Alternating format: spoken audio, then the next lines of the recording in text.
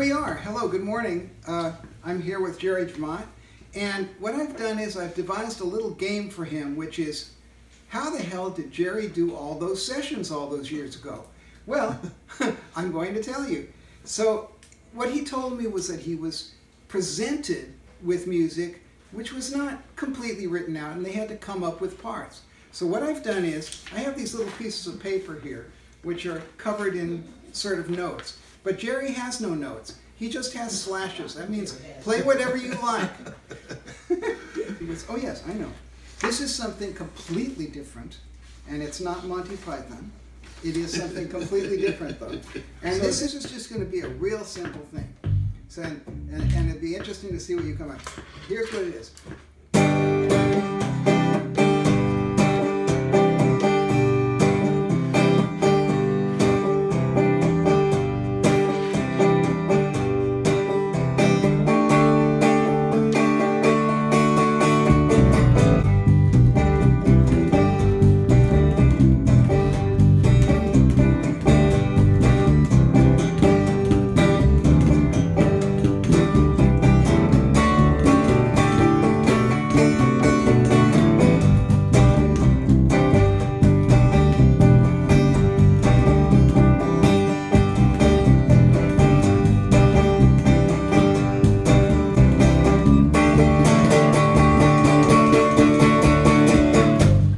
Fantastic. Okay. So that was absolutely in there. Straight ahead. But anything that out here is now, we've gotten the basic feel of it. We've learned the song.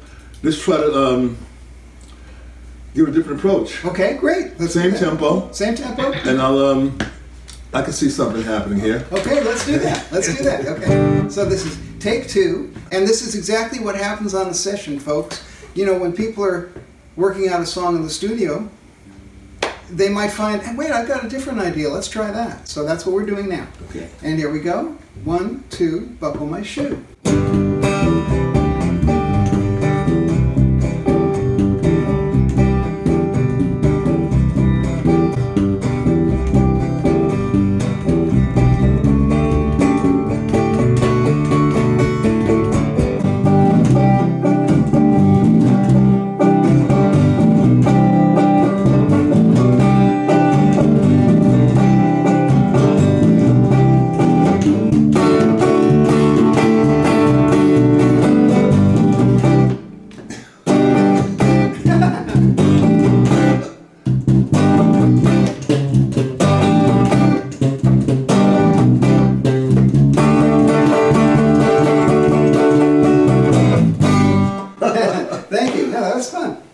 So that just shows you the different approach. And the producer might say, oh, I like those stops. I really like those stops. Could you guys play those stops? That's exactly like most producers you work for. Yeah, exactly. Exactly. Mm-hmm. Tell them about Jerry. They all talk just like that. Yeah. Okay, so now we're going to do something totally different. And this is just a very gentle kind of Latin, slightly jazzy, but an easy lilt like you might have gotten on one of those 60s tunes like The Look of Love or something like that. You know, it's so 1, 2, 3, 4.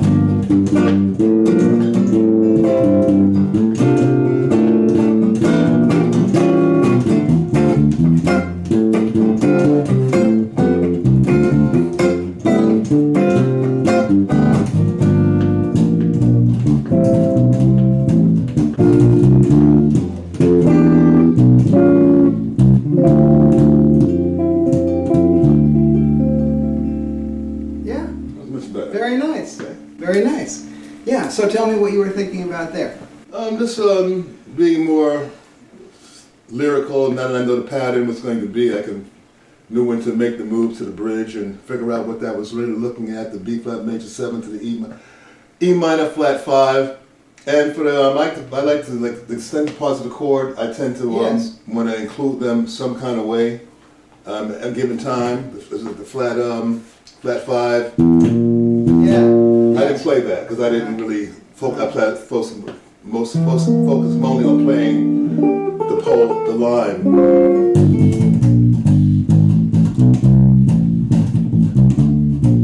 Yeah. Actually, that 5 stays with the E flat. Yeah, that's right. Yeah, nice. So getting all that composition going, flowing, and going to Right. go back is what the key would be. Yeah. Now, at this point, I just must ask you about the way that you're actually striking the strings with your finger. I know this is getting into some bass nerd stuff, which I'm sure you'll enjoy. So let's talk about the bass nerd stuff. Just tell me. I mean, it looks to me like you're really batting the hell out of those strings. You know, I play actually my practice with an amp, which is kind of it's like a cross between you can't hear the inadvertent ringing that's going on because you're not being amplified, but it gives me a sense of tonality, a sense of feeling, Yes. and involvement because I'm actually making the sound myself, Yes. and it's being reproduced by amplified by Right, an amp right, as opposed to right. the amp doing the work. Right. So I play pretty aggressively, acoustically, basically. Right. That's what I started playing acoustically, and I really haven't stopped. I've learned to use the amp, the feedback, to make sure that I'm muting properly if I need muting, because you need muting until you need it. Yeah. I don't mute, just arbitrarily. I'm only mute when I hear a string ringing when it shouldn't be ringing. Yeah. And I try to position my fingers so Yeah. even if I'm not You're aware really- of it, I'm stopping it. I'll put it between the strings or above the string. I'll put it Right. anywhere it's necessary to do the job, to keep the bass quiet. So let's move on in a. It's about if I want it to be legato or staccato. Yes, it of comes course, down that's to. what I mean. Yeah, yeah. But I'll do my best for No. The thing is the tempo. The Right. whole idea is the tempo that was playing in, Right. and the key and the chord progression. Okay. Well, now let's just imagine that you're being given now a completely different thing. Then this is just on one chord A, but it's a very slow kind of groove. And I'm going to just play it, and then you can come up with something.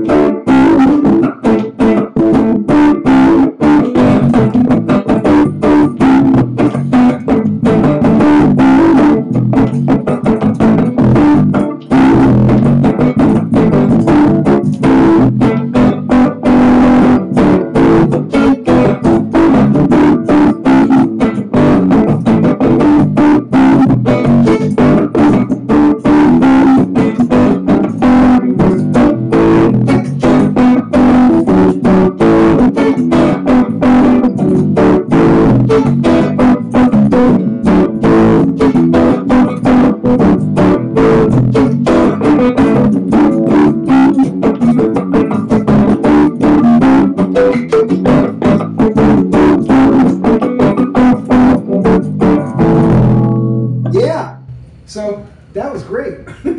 Okay. Yeah. So now, just so they can hear it more clearly, could you just? I'm going to play really quietly and play the same thing you play. 2, 3.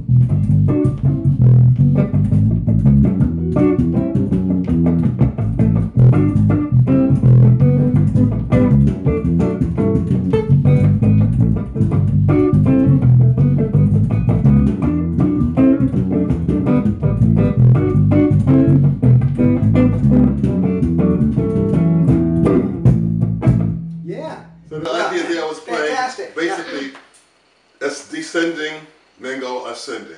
Yeah. So I'm developing a pattern, Yeah. harmonic, rhythmic, and then I try to develop it or even scale back from it Yeah. and make it as simple as possible. For instance, that same line we played.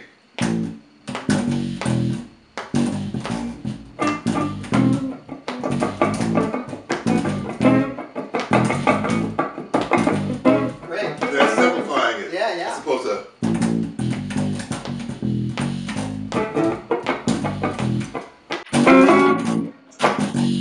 basically I was going from halftime to full time, which is like Yeah. naturally I start a song in halftime, Right. I have some place to go to full time. Right. The first time I started out full throttle and full time. Yeah. When I thought about it, I came back to.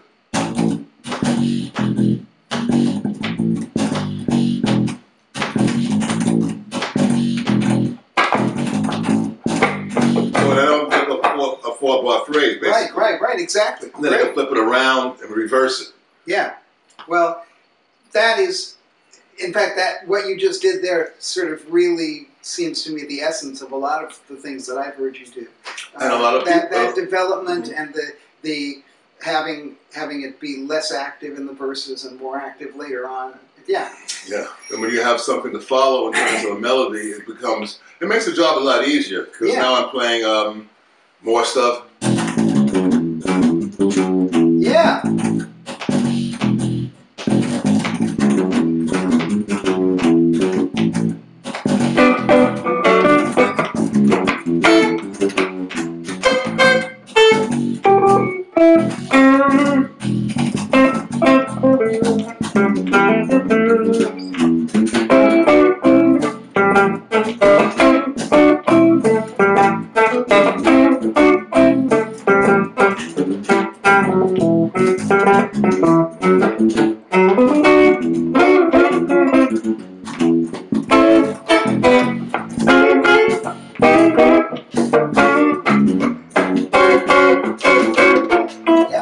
Fantastic. Yeah, that's the classic step. Well, so now I'm going to try a different groove, just for the hell of it, and present you with something else. And this is the third one, the one at the bottom of your page.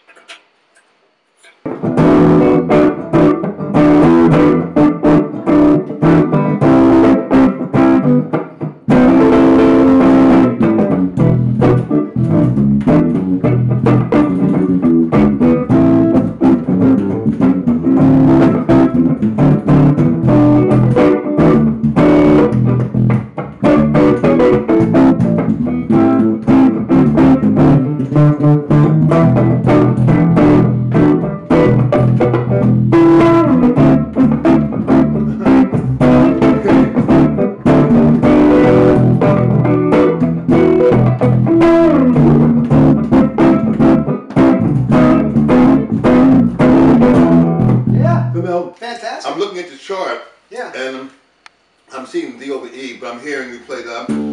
I'm playing what works in terms of sounds good in terms of elevating it. Yeah. So basically, I'm playing the D over the A minor, and the D works for both the A minor and the D. So I will take that and play something that's going to be sustaining, contrasting what you're doing. But I did it by reversing. It was what I heard playing from the D. Well, whatever you played worked.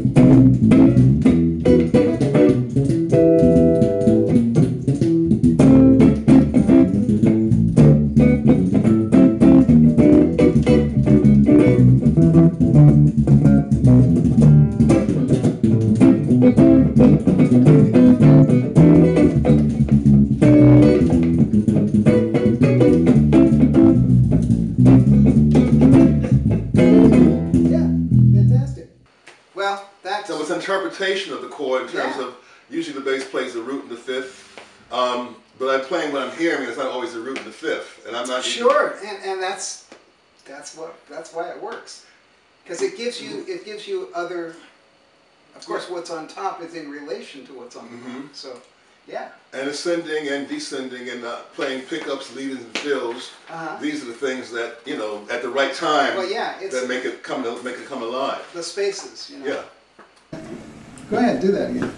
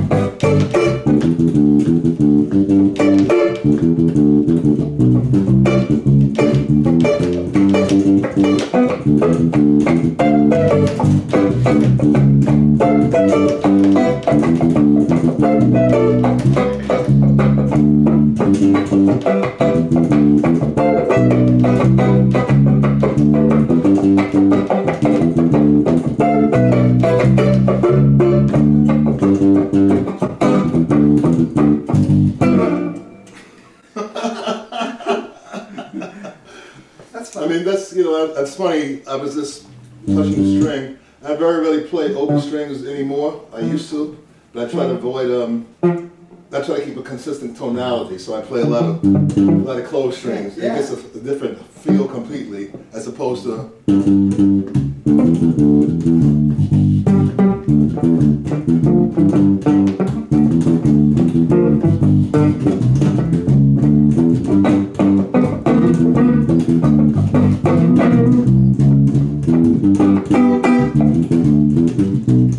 Up and half step.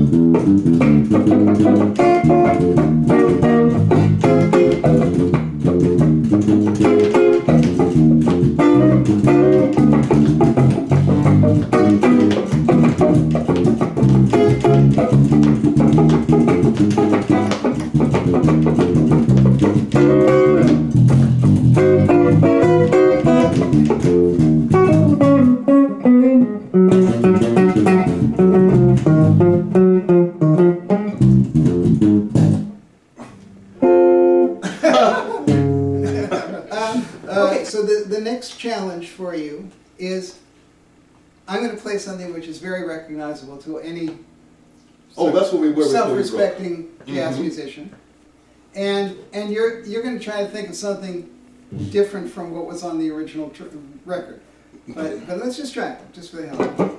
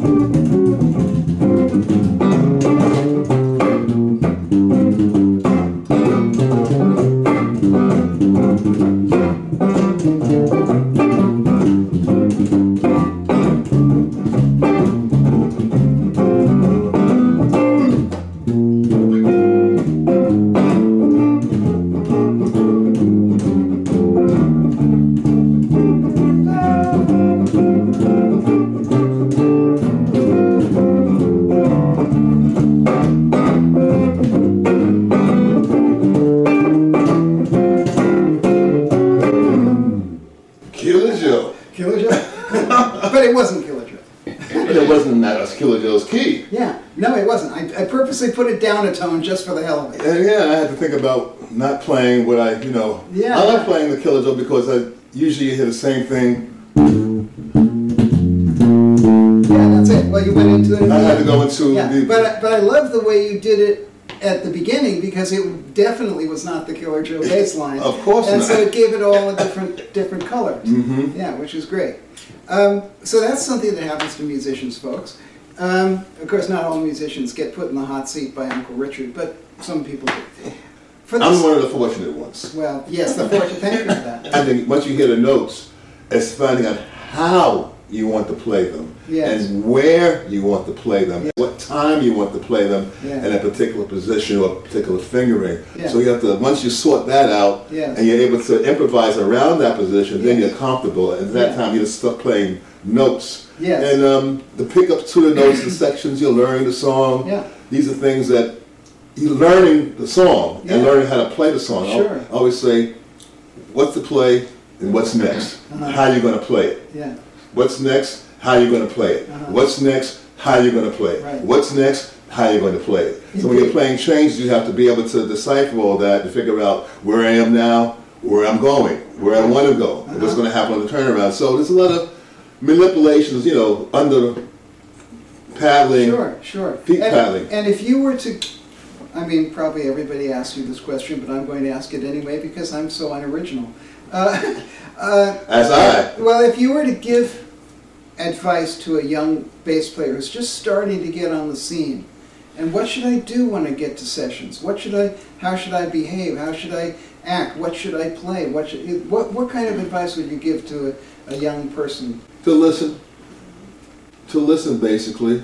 Be yourself, and look for opportunities to shine when you can, and always be able to support. You know, it's about supporting what's around you. It's a simple, easier said than done. Right. You know, and getting along with people. Yes. You know, and listening is the key. Yeah, there's the social thing and the musical thing, of course. Yes, and sometimes you have to bow to one or the other. Yeah. Or incorporate them both. I mean, it's like you do. You incorporate them both. The musical thing, the social thing, which is great.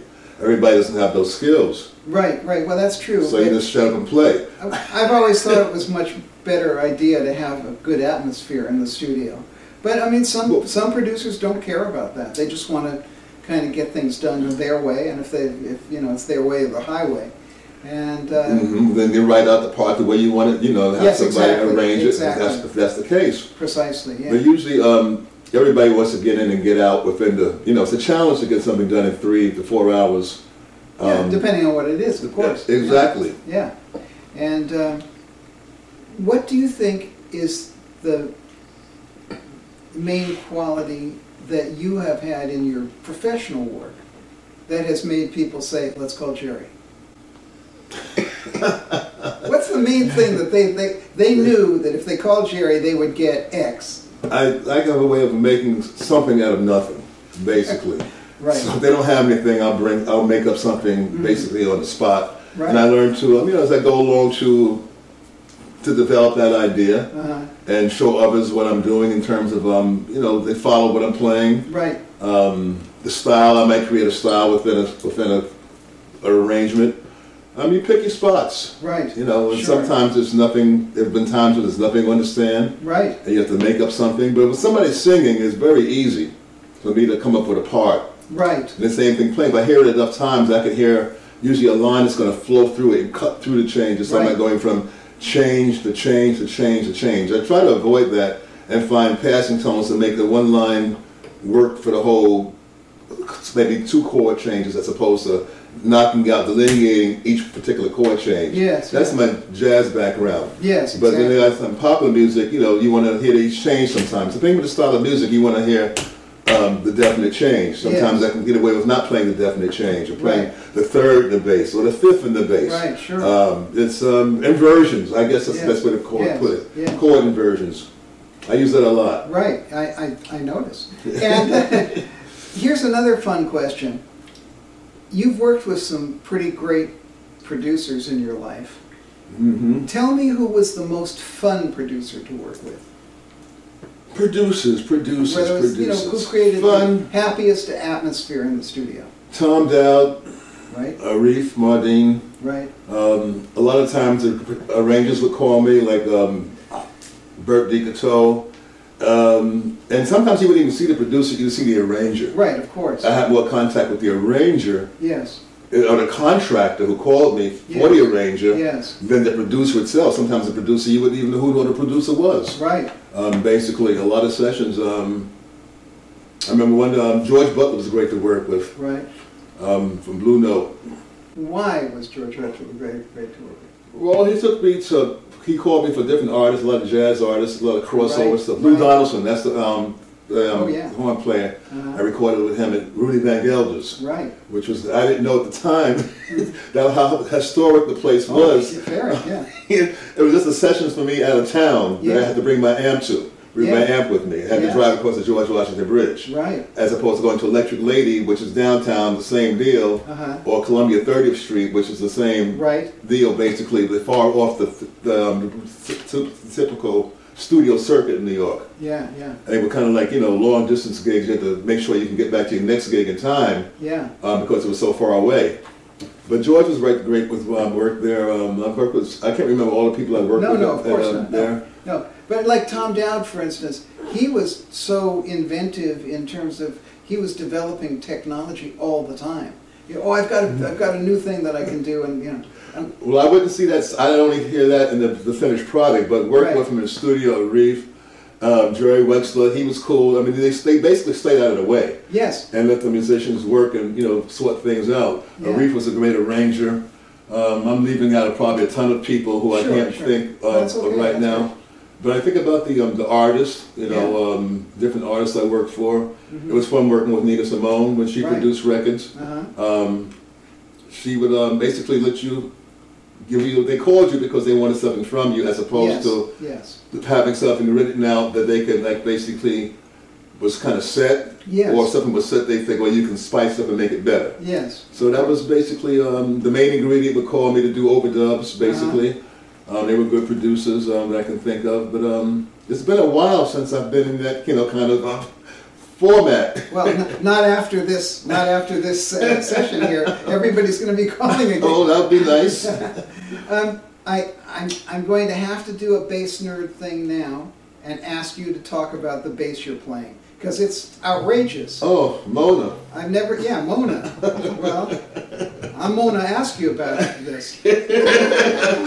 Mona's a work in progress. She's kind of been settled this way for a number of years. So, are you getting a good shot of this bass?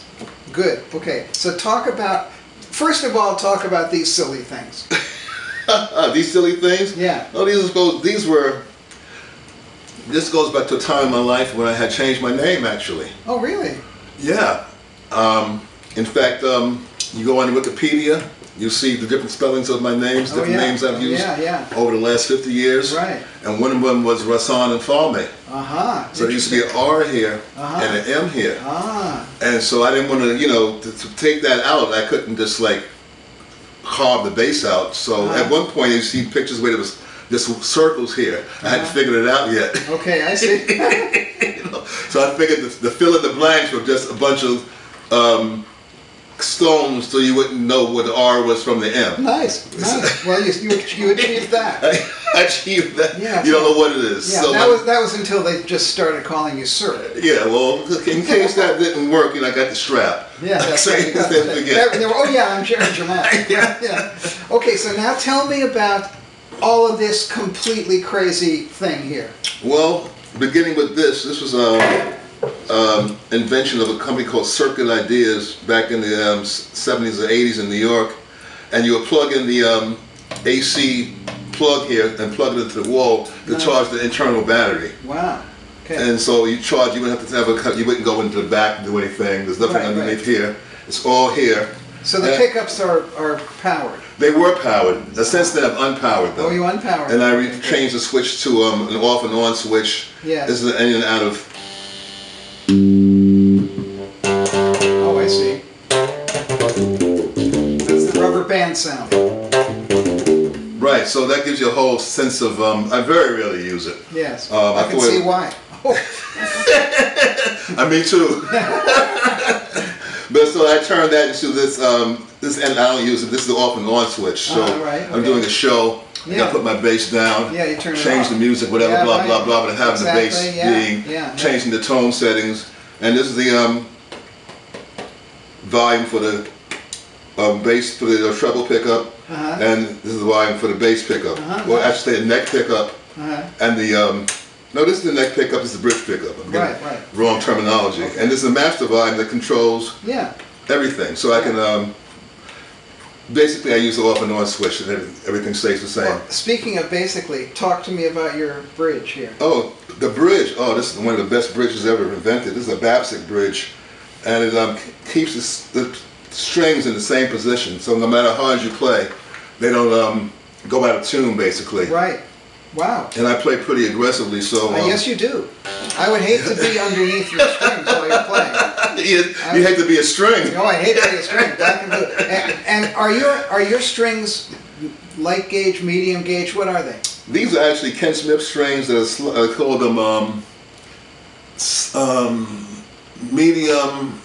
medium something. Because when I picked up your bass, reverently I might add, when I picked it up, I didn't feel that they were big, heavy, fat telegraph. No, they're the medium gauge, and they're half round. Ah, okay. So they're round strings that are ground round halfway. Yes. I used to use the Bella quarter rounds, but they're hard to get. So I settled with something that was accessible to me. I can get just like that. Right. Good. So I've been using these for about 20 years at least. They should give them to you for free, of course. Well, that would be nice, but they have to make their money. They give me an artist price. So if you're an artist, you're a bass player, it's Ken Smith. He'll give you an artist price. Right. Good. Well, that's fantastic. Well, I had to do that for my bass nerd friends out here, and just interestingly, so the whole neck is not a Fender neck. Oh no, this is Fender necks in that age. You know Carl Thompson? Carl Thompson basses? No, go ahead. Well, he was he has a famous bass. He's making basses for and back then for Stanley Clarke. Okay. And he got tired of fixing my bass and Ron Carter's bass and Richard Davis's bass, because we all had jazz basses, and the necks would always get out of tune and they get warped because they weren't that well made. And so he started his own company based upon that fact. Yes. So I was having trouble with my Fender basses like everybody else was, and I went to ESP. Arlen Roth, in fact, took me to ESP, and I pulled this one off the shelf, and it's been on there since 1982. This same neck. Wow. Well, that's a great neck, and I notice it is a small radius neck. I mean, it's not 9.5. I think it's a 7.5 inch radius. You're probably right. But it's very easy on the, it's not much as easy, but it feels good to me. And just notice, viewers, look at the length of the stretch. I mean, those are not small fingers that this guy has. Well, so you can get to a lot of stuff. I guess I can, and one finger per fret, the old idea. But then again, when I get up here, they get in the way. Yeah, that's right. Yeah, I got to pull back and squeeze them. That's the art of playing. You have to know what to do, what position, what to do. Indeed. So it's right. Indeed. They do help, but when I can control them, it's wonderful. So tell me a little bit. You did tell me that you're planning on making an instructional video, and you have a great name for it. The Bass in You. Well, that's a good name too. But you had another thing called, I think, Passions and Rhythms. Oh, I like that one. Patterns and Passions. Patterns and Passions. Yes, look for it, folks. That's going to be a segment of the video. Basically, it's going to bring you back to the Bass in You. Right. But it's something that's like an addendum to it, an afterthought that I've come about. Just the joy of playing music and what gives you. There are like 10 elements that I have. 10 components and 5 elements that I use to kind of encapsulate what it takes to be a good musician. Right. I call it solar energy, because everything is based upon solar energy, and I kind of broke it down to passion, compassion, mental fortitude, physical endurance, and I'm leaving something out. It'll come back to me. Your memory's better than mine. Okay. It's in my book. I can't think of it right now. Yes, it's in the book. But then you have the elements of the components of knowledge, the groove, technique, creativity, and skill. These are things you can actually measure. Yes. Like compassion and passion, intangibles. Yes. Mental fortitude, physical endurance. These are the things that kind of hold everything together. Right. So in other words, if you don't have the passion, you have to develop the passion to want to practice and to want to study. By playing patterns, you're able to I can see where that can be quite helpful in terms of having something to do that you love to do that might execute, helping your execution of certain things that you find you have trouble doing. Sure. So I'm a troubleshooter. I look for things that I can't do. Yes. Like in my particular case, these two fingers here are hard times working. So I play things particularly that's going to Wow. Yeah. Yeah. Strange city. Right.